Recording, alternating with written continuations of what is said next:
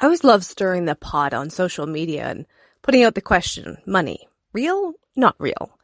And it's always good for a discussion. And yes, money, physically tangible, has a reality. Has a place in what we do. But there's a component of it not being real in the fact that it is really our judgments, our labels that make it significant in any kind of way, that make it so that we get all uptight about it, about having it or not having it. And sure, it's easier to function in this world if we have money. But the thing is that when we allow ourselves to get stressed out about whether we have it or we don't have it, that's when money gets to control us instead of us using money to further our lives. More on this topic coming soon. I'm Dana Ferrant, and this is your Badass Business Mindset. Ready to rock your business with a whole lot of ease? Head over to bookdana.in.